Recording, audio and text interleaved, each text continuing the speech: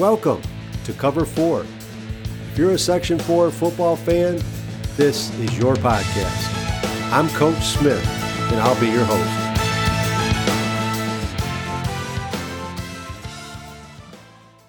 Welcome to Week 5 of the 2021 Section 4 football spring season. Our guest today is Dan Doherty, play-by-play voice for ESPN Ithaca. Welcome, Dan. Hey, how's it going? Good. Thank you for taking the time, I'm sure, out of your busy schedule this crazy season to share some of your knowledge and in-depth insight with some of the teams that you cover up there in the ESPN Ithaca coverage area. Today, during the first quarter, we'll be reviewing the upcoming matchups, and I just want to let you know that I've been in touch as soon as 5 minutes before this podcast with a Section 4 scheduler and many media professionals in the area, trying to put together the most accurate schedule for you at the time of this recording. But I also want to let you know that prior to any games, either if you get the opportunity to attend or you want to listen to it or whatever, make sure you check your school's website to make sure that game is still happening at that particular time and at that particular venue. Because as we all know, things are really dynamic this season and just kind of have to roll with the punches.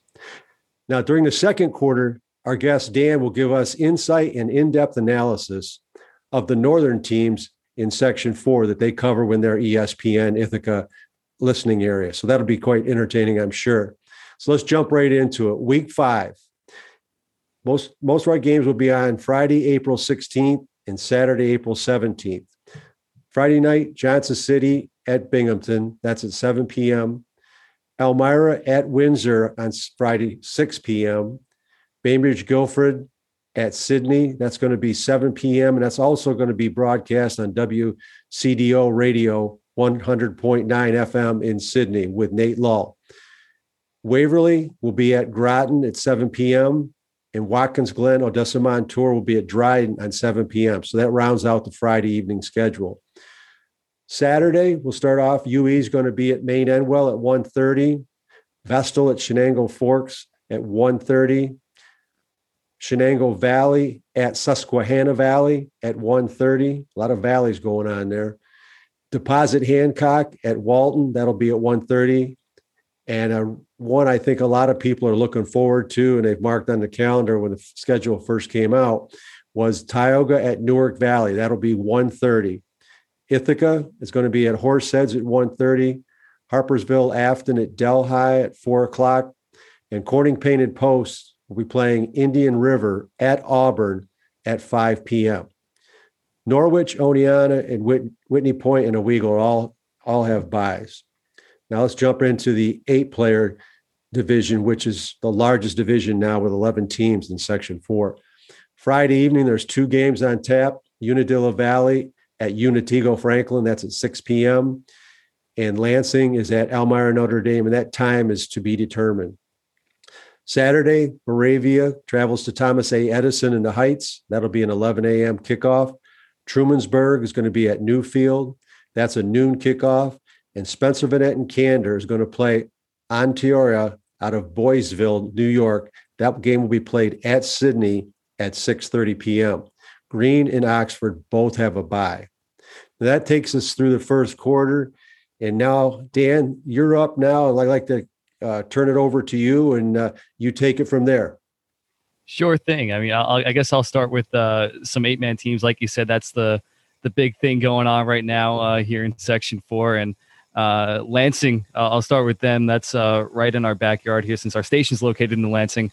They won the Section 4 championship in 8-man football last year. They're led by a quarterback by the name of Ben Vincent, who's incredibly athletic. He's going to go to Alfred University next year and play for the Saxons with that team in college. So he's great. They just beat Moravia over the past weekend, 32-14. 2-game winning streak for Lansing. They just have a great coach in Brett Hotchkiss, and they can beat you in the air and on the ground as well. And that's what I like to see when teams let their quarterbacks let it fly. That's what I like to see in this area, and Ben Vincent certainly is able to do that. A team that's really been coming up in the 8-man circuit is Newfield. They have Jacob Humble at quarterback, who is a phenomenal athlete. He's going to St. John Fisher to play football next season. And last year they were in the Section 4 championship against Lansing. Jacob Humble was unfortunately injured in that game, and Lansing ended up winning and winning the Section 4 championship. But this year at Newfield, they're having a good run. They lost to Spencer Net and Candor. That's their lone loss on the year. Other than that, they put up 74 points in week 1, which was pretty crazy. So that was a great way for them to start this season. I'm a big fan of the Newfield Trojans. They have a very great fan base, and their coach Jeff Stein was a former Texas high school football coach. It's his second year at Newfield, and they're a fun team to watch. The newest 8-man football team one of the newest football teams we have is Trumansburg, and they were on a multi-year hiatus before coming back last year, and they're led by Julian Minos, who was a former IC tight end, and the second year for them this year has been pretty impressive, because you'd think a team would have some growing pains, but their defense is really well put together. They shut down Elmira Notre Dame, kept them to 8 points. Moravia, they kept them to 16 points. And their defense is just really sound, and it's something really to be impressed by, especially since they're such a young team. And on the offensive side, they have a talented quarterback in Ethan Fulton, who can really throw the ball downfield. I made this point on the broadcast when we had their game last week, that the deeper he throws, it seems the more accurate he is, which is very fun to watch. And they have a bunch of good athletes on offense as well. So I've been a big fan of the Trumansburg Blue Raiders, and seeing their growth coming from being away from football for so many years, and going from being an 11-man team to being an 8-man team. They've handled that transition very well.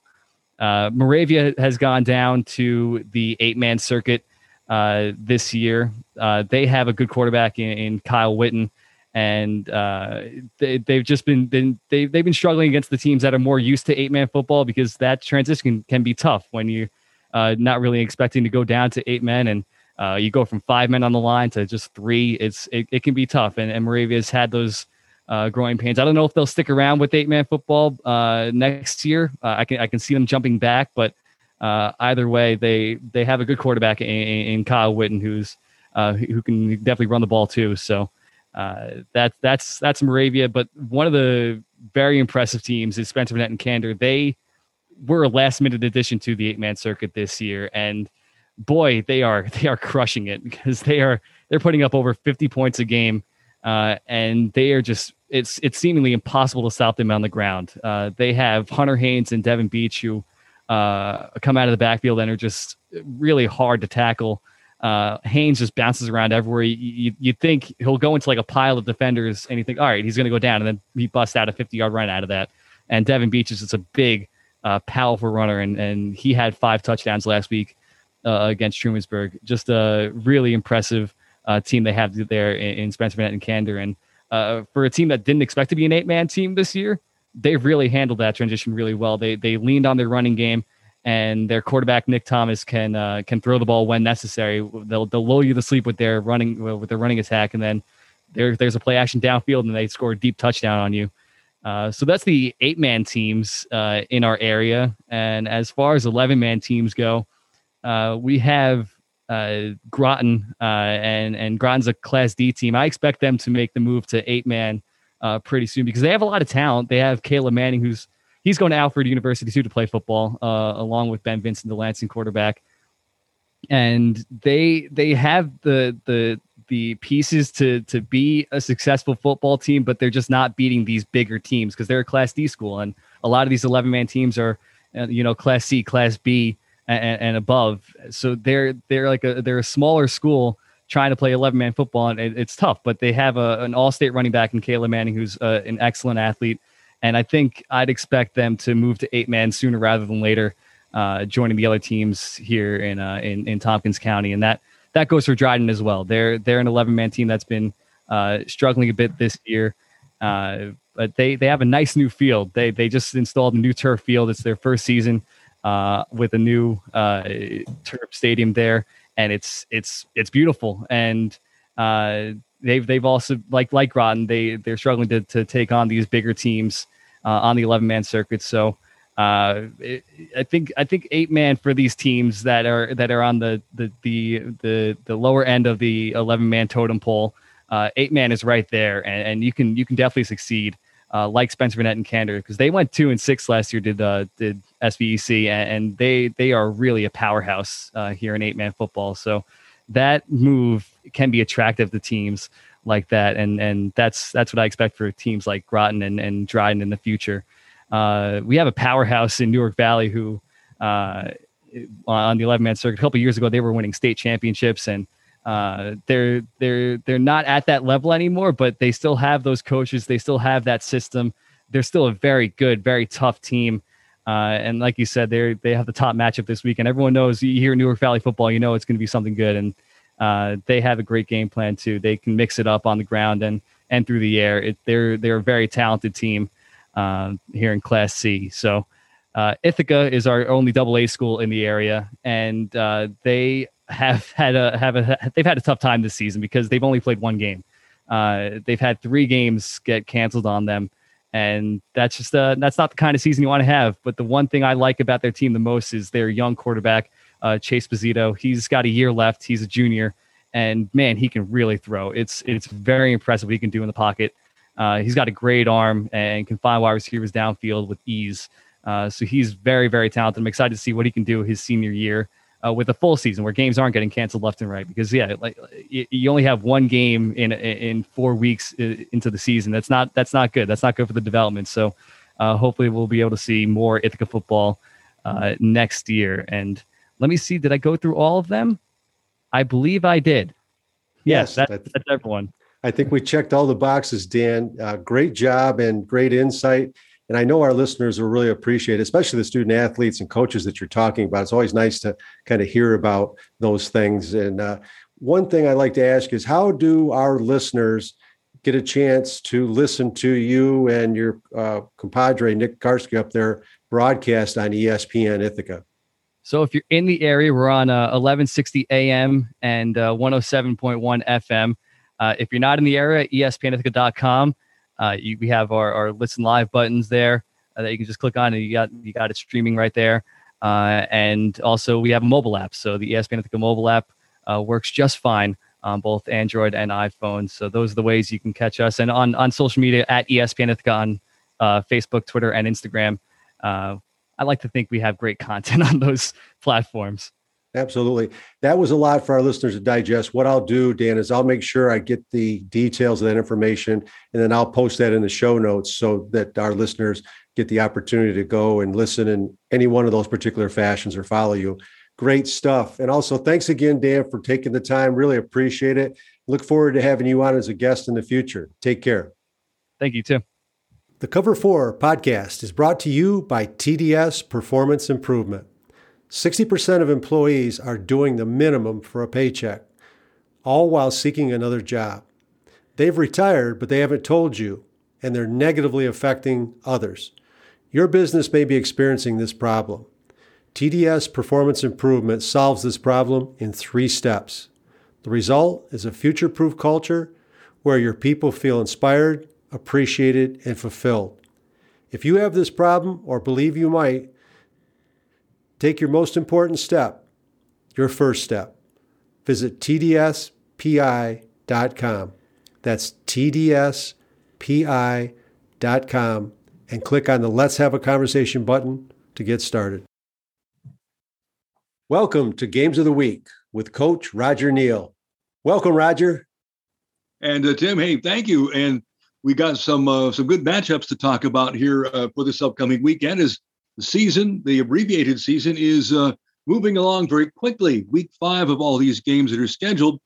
And we always urge everybody to pay very close attention to not only this website, but certainly their schools' websites, because we're seeing games literally change in a day or two.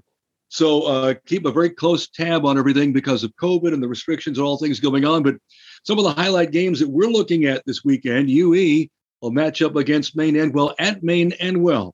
Now, this is a good rivalry game, backyard teams battling each other. Many of these players will play in summer leagues and baseball and other sports against or with each other. but always for bragging rights. And so even though Maine Enwell has rolled by their opponents so far this year, you look for a good one with UE visiting Maine Enwell.